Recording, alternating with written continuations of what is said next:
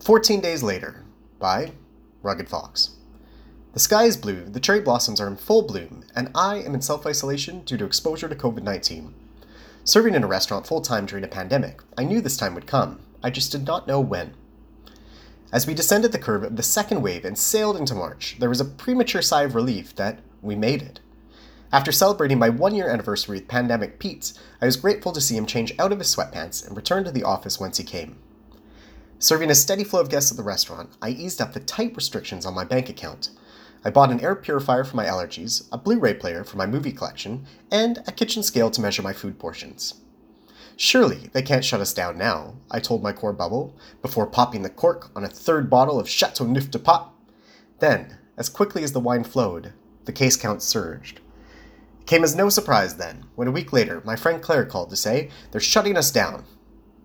Looking around my apartment at each one of my new purchases, I experienced a twinkle of joy fade into a twinge of regret. Returning to the restaurant to help with takeout, I looked at a shuttered dining room and thought, we came so close. 1 week later, I received a phone call from the Public Health Authority that would shift my reality once again. "Rugged Fox, you are required to self-isolate for the next 14 days, a contact tracer notified me, along with 16,000 other British Columbians. "Does that mean I can still see my friends?" I asked. "Definitely not," they replied. The second our call was over, I texted my friend Hannah, "I'm going to need more rosé. Like, a lot more." 14 days later, I would like to report to you that I flourished in self-isolation, but that would be fiction. It is a curious experience to wake up each morning wondering, is today the day I get sick?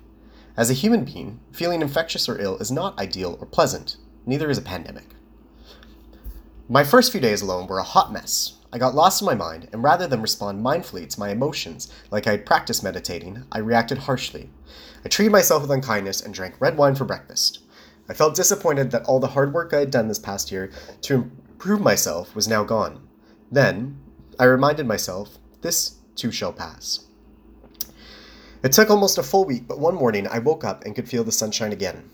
Taking a stroll to Lost Lagoon, I sat on a distant bench and took a deep breath in. I looked up at the snow-peaked mountains and exhaled, listening to the sounds of all the birds. I smiled at the sight of geese waddling, ducks swimming, and seagulls taking off in flight. I put down my phone. Each day is different, but this past week overall has been better. Less stressed and more productive, I felt more and more relief each day that passed. I did not develop symptoms. Passing the time, I read books, drew a few comics, and wrote my journal about wanting to write more. I took a master class with RuPaul and took notes on self-compassion as well as how to apply foundation on a drag queen. I felt gratitude for all my friends who dropped off bags in front of my door. As this pandemic carries on, hopefully for not too much longer, ! I hope that you are safe and well.